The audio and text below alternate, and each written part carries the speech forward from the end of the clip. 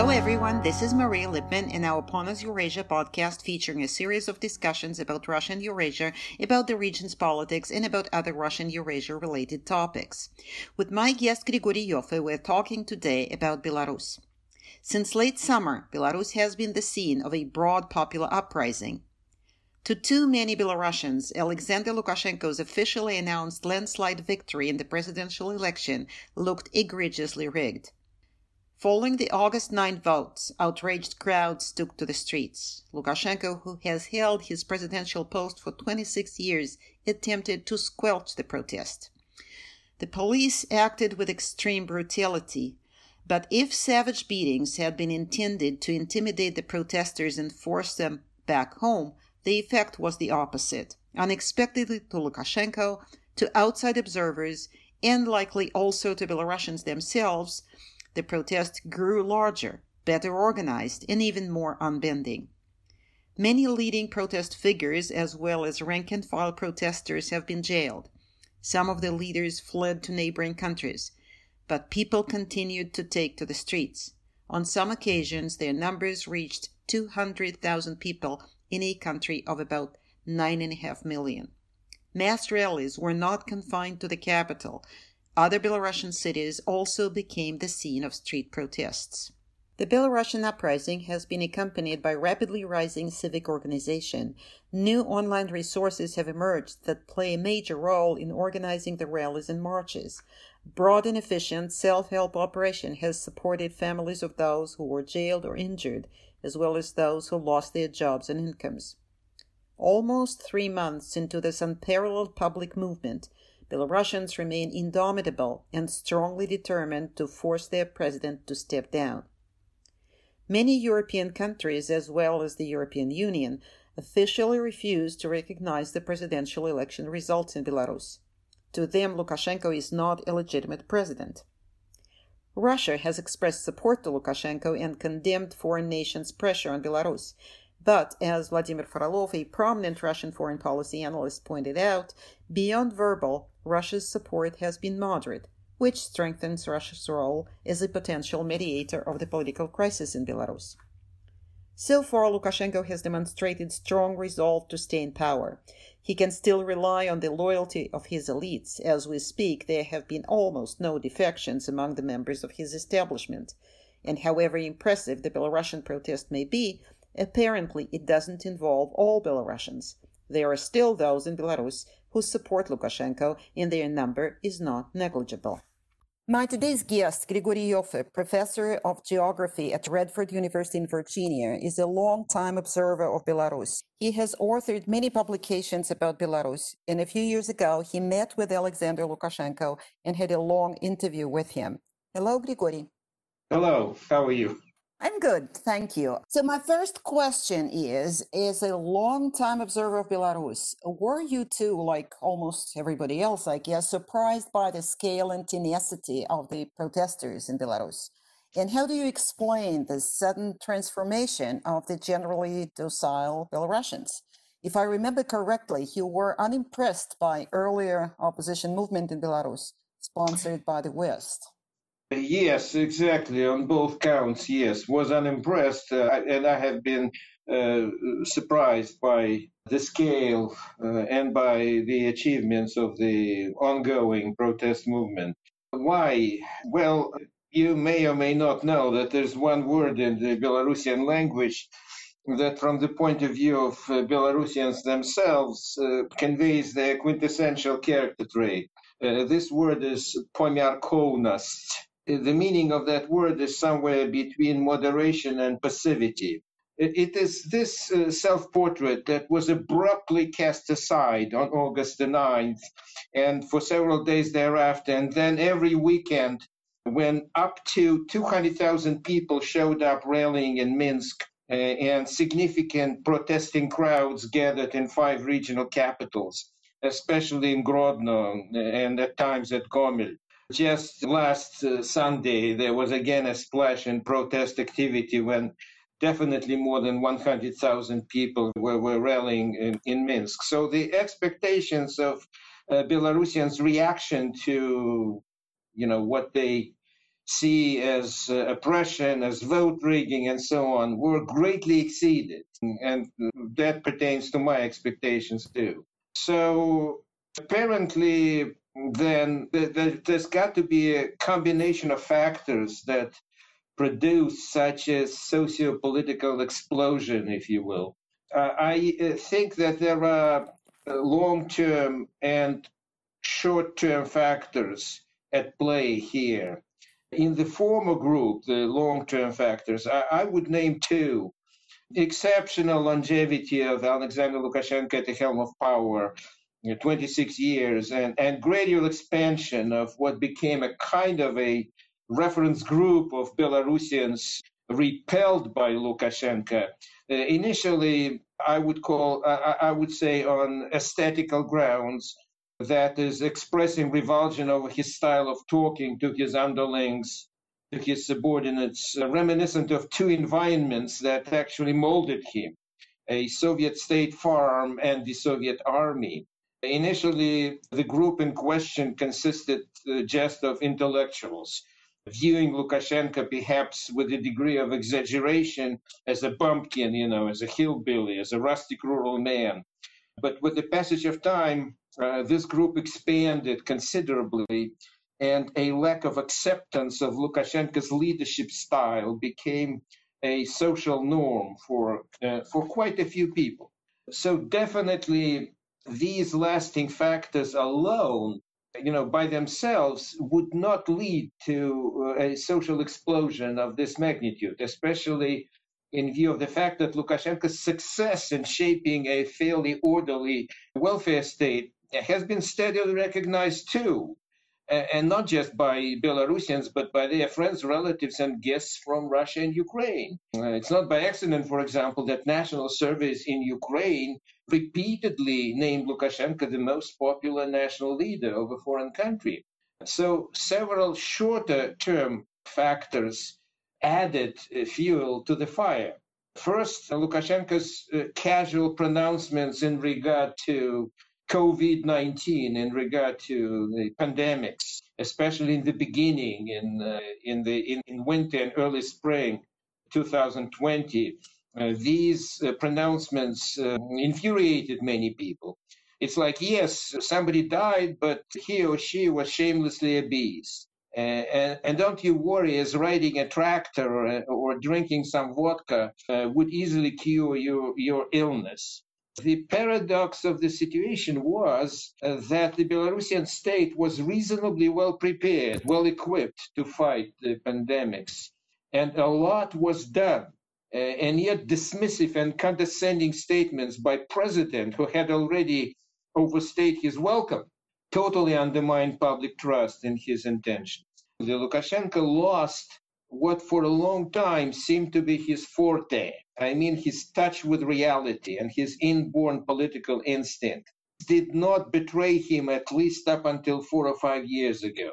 When you referred to my interviewing him, that was actually quite some time ago, back in 2011.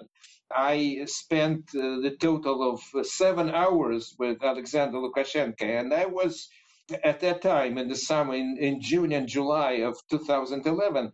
And at that time, I was actually very much impressed by his command of the facts on the ground and by his immersion in everyday attitudes of different segments of the Belarusian society. I was impressed because by that time he had already been at the helm of power for 17 years. However, this well-worn saying that power corrupts and absolute power corrupts absolutely apparently makes sense.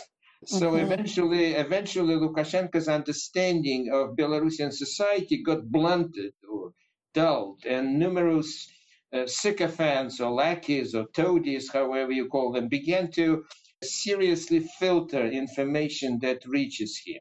Why do I think so? Because only to getting tired and to being out of touch can one attribute his official electoral result of 80% of the vote cast or allegedly cast in his favor, when in fact 51% would have been enough to win the elections and would have been considered so much more believable than 80%. Incidentally, the most believable statistical analysis-based electoral protocols from 633 precincts, the protocols that were not rigged, revealed that Lukashenko won the totality of these precincts with about 51% of the vote, whereas Mrs. Tikhanovskaya earned 38%. I obviously have no idea whether these results fit the entire country's vote, because 633 precincts is more than 1/10 of the entirety. But this analysis was published by the Russian non-governmental daily Vedomosti on September the 17th. Be that as it may, Lukashenko most probably did not win elections in the capital city of Minsk. He most probably did not win elections in Grodno, but he may have won in many other places. And yet, the unrealistic 80% outcome was announced and was perceived as an insult by many, particularly in the city of Minsk. And now the third factor, kind of a short-term factor, was an unspeakable cruelty by riot police during the very first days of street protests. In one of most publicized cases, a video furtively recorded, apparently by some truck driver, on August 11, shows detainees forced to run through a gauntlet where they were repeatedly beaten by police batons. Even famous national athletes were not spared mistreatment by the authorities. For example, who used to play center on Belarus's women's national basketball team and who now plays for a club in China, was vacationing in her home country and was detained after participating in a rally in Minsk and sentenced to 15 days behind bars. Here's a quote from Levchenko's pronouncement upon her release. For the last 12 days, she said, I've been sleeping on cold metal rods. Bed linen was confiscated. There was no hot water and we were not taken to the shower. The toilet flush was turned off. Because of these unsanitary conditions, I have lice. My pre-existing condition, a herniated disc, has worsened, unquote. Yes, indeed, very, very horrible picture. I would like you to focus now a little more on the Belarusian society itself. Indeed, the beatings, the brutality, the savagery of the police has been thoroughly covered, and a lot of it can be found on the web with images, with videos, etc. In one of your publications, you wrote that the protests spurred civic organization of the Belarusian society, of the part of the society that shared those sentiments, those anti-Lukashenko rage and indignation. And I think you wrote that the civic organization was even more impressive than the protests themselves. Would you please talk about that? Yes, in fact, that's true. I consider this, what you call civic organization, to be one of the, progress of that kind, to be one of the major achievements of the protest movement. It seems like disposing of fear and rapid development of what they call horizontal ties and networks of mutual support that have been missing in that atomized society constitute major achievements. I have an interesting quote from Semyon Uralov, the editor of Sonar 2050, an analytic portal devoted to the union state of Russia and Belarus. He shared an account of the protest movement's achievements. His account is all the more impressive that the author, Semyon Uralov, is no supporter of that movement at all. Quote, what we see on the newscasts is just the tip of the iceberg, writes Uralov.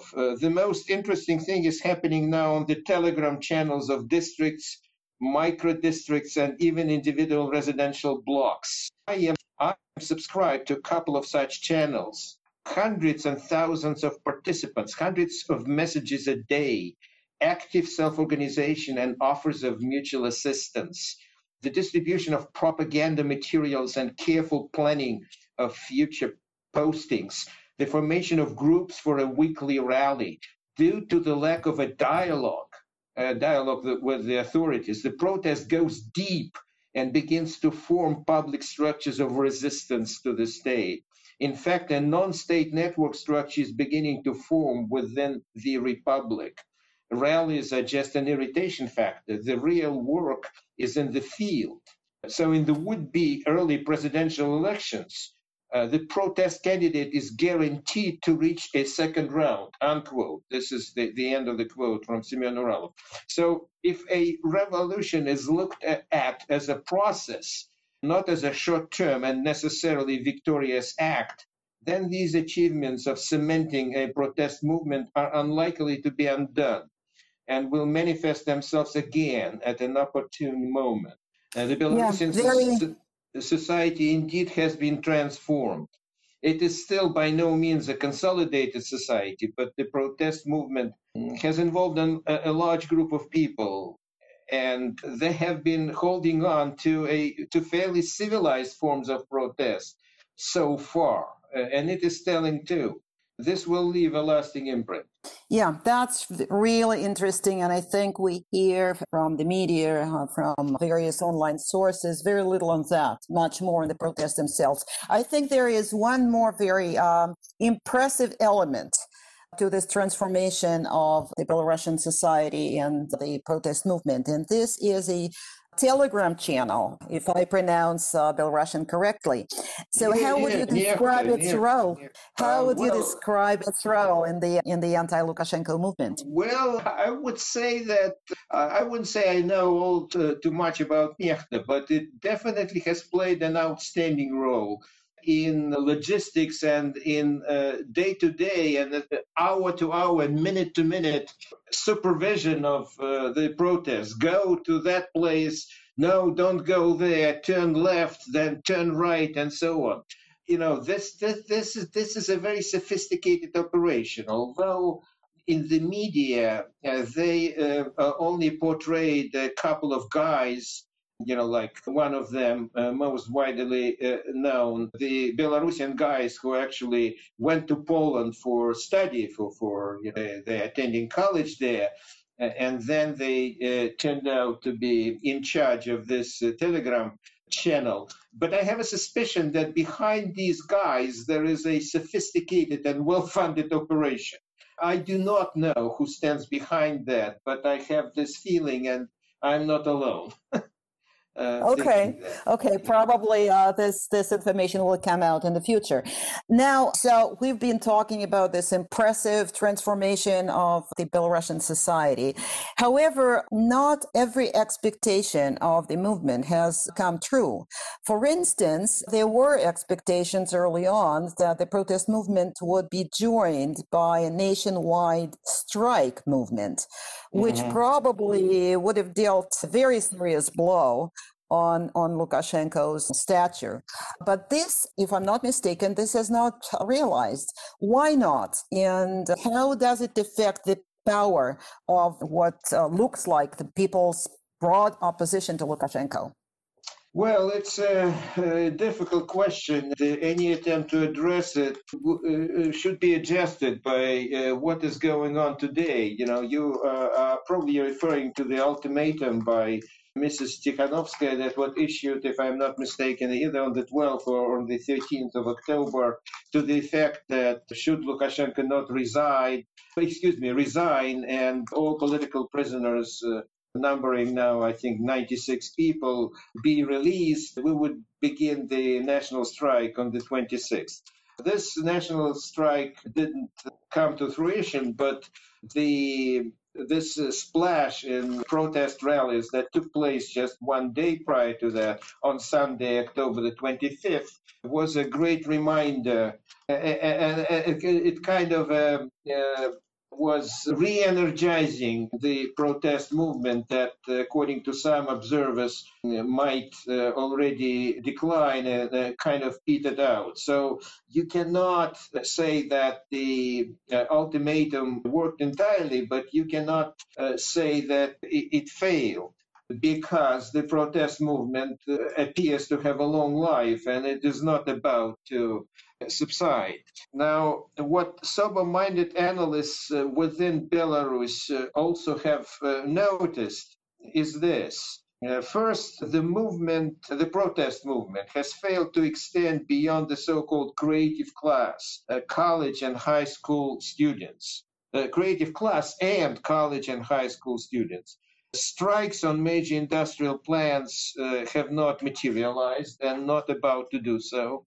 Second, despite few widely publicized acts of disobedience, particularly on the part of some leading Belarusian diplomats in several countries, like in Spain and Argentina, in Slovakia, the entire political machine, especially law enforcement, has not experienced crack and retained an appearance of a monolith. Third, a routine opinion that, and this is important in the context of the question that you've just posed, a routine opinion that Lukashenko's political base consists of country and small town folks, as well as retirees and people with low level of education, falls short of reality. Yes, as a statistical trend, it is correct. But there are plenty of big city folks in Lukashenko's base. I personally know 3 small business owners in Minsk who are steadfast supporters of Lukashenko. I'm also, looking at Facebook accounts of many of these people, and they are alive and well and very vigorous in their condemnations, not of Lukashenko, but of the protest movement. Initially, these people were kind of invisible for some identifiable reasons, but by now they have gained some visibility, and the societal divide in Belarus is much closer to 50-50 than most starry-eyed observers tend to think. So it's not so much society against the regime as it is 2 parts of society at loggerheads with each other. The most reputable Belarusian sociologist, Oleg Manaev, who has had 25 years of conducting quarterly national surveys of public opinion in Belarus and published its results since 1992 up until 2016, when his organization, NISEPI, was actually terminated by the authorities. Manaev now lives in the United States, actually not too far away from me, in the state of Tennessee. He took it upon himself to articulate this discovery that the Belarusian society is not as uniformed as it seemed. And he talked about that in his interview to the Russian service of Deutsche Welle on October 4th. As he predicted in the preamble to that interview, he was immediately challenged by quite a few emotional, revolutionary thinkers. In the meantime, however, that other Belarus, the ones that stands behind Lukashenko, has shown multiple signs of life. At least 2 analysts have recently suggested that Belarus has become the venue of the 3rd color revolution that failed, following those in Venezuela and in Hong Kong. So that's my response to your question. So there is sort of a, as in a musical piece, a crescendo part and a diminuendo part. So this is the diminuendo part. So the picture that you have drawn points to what I mentioned in my introduction, that there haven't been almost no defections of the elites around Lukashenko, which actually proves that he is rather strong. And also, as you point out, he is still supported by a sizable portion of his population. However, we still have in Belarus this raging, very acute political crisis. And what is, in your view, what is the role of outside actors such as the West, the European Union, or West in more general terms, and Russia? I think you mentioned that Russia is basically the major player now, that because the West tends to sever its ties with Belarus. So what can those outside players do to somehow put an end to this crisis? How can this be done? And if Russia plays a major role, what its role can be? What can it achieve? Well, it's a complex question. I see it as consisting of two parts.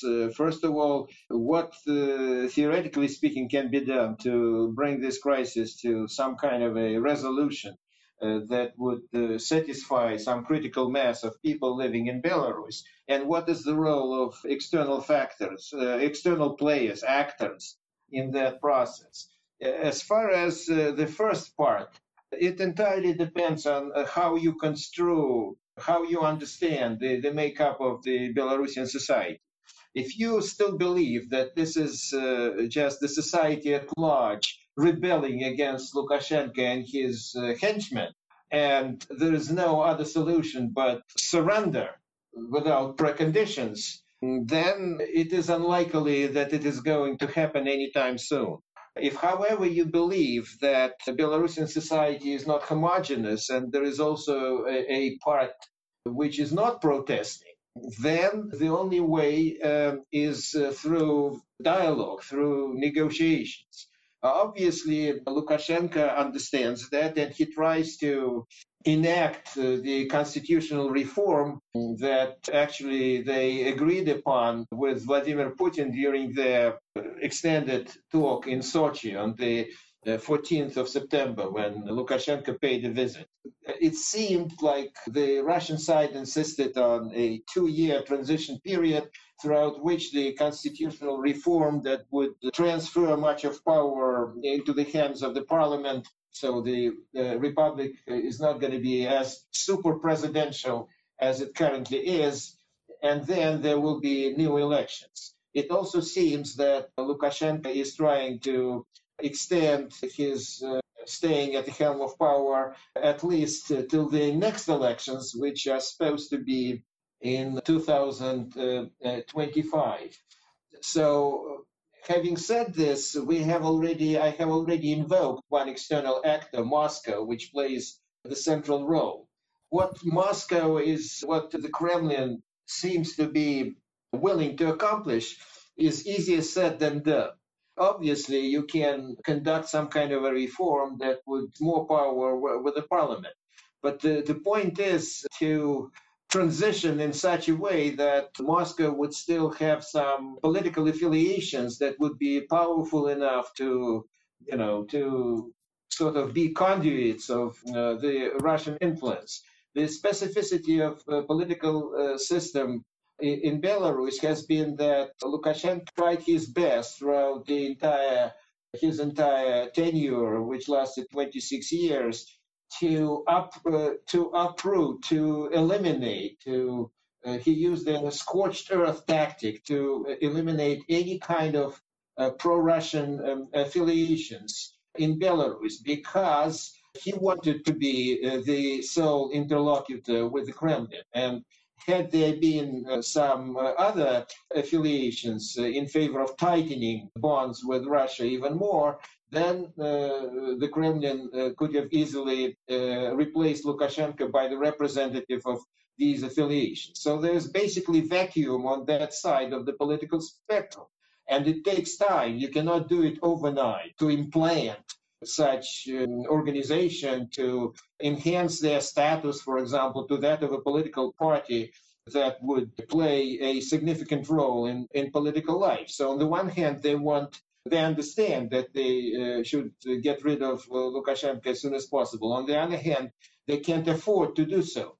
As far as the West is concerned, I have already mentioned that in view of categorical condemnations of Lukashenko's acts, the European Union largely severed its ties with Minsk, and with that comes the diminution, if not the evaporation of its entire influence, and it had quite an influence. As you may know, Lukashenko didn't even respond to the call by Angela Merkel.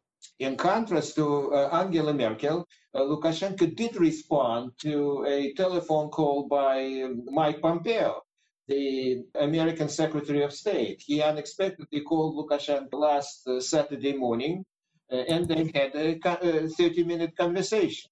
What they talked about, of course, is not entirely clear. One thing is absolutely clear is that solicited a release of an American citizen.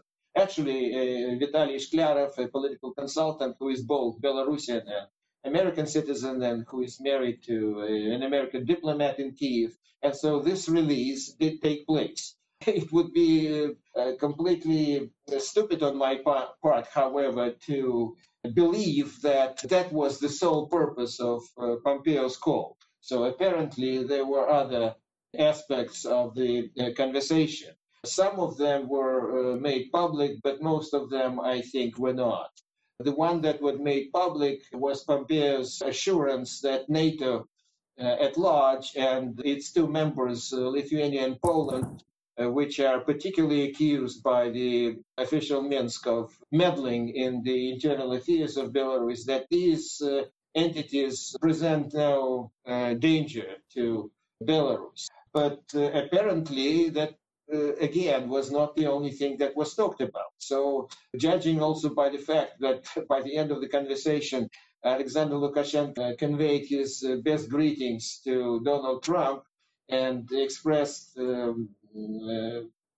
his good wishes regarding the upcoming elections, is also indicative of some kind of connections. Indeed, Pompeo did visit Minsk on the 1st of February 2020, and so there is some kind of relationships there. Other than that, I do not know what to say. Yeah, thank you so much. Well, the role of the United States might actually change. And even though the situation in Belarus remains uncertain at this point, by the time our conversation is posted, at least we will know whether Trump actually will be reelected or not. Or maybe there will be a new administration in the White House. Thank you so much. Thank you.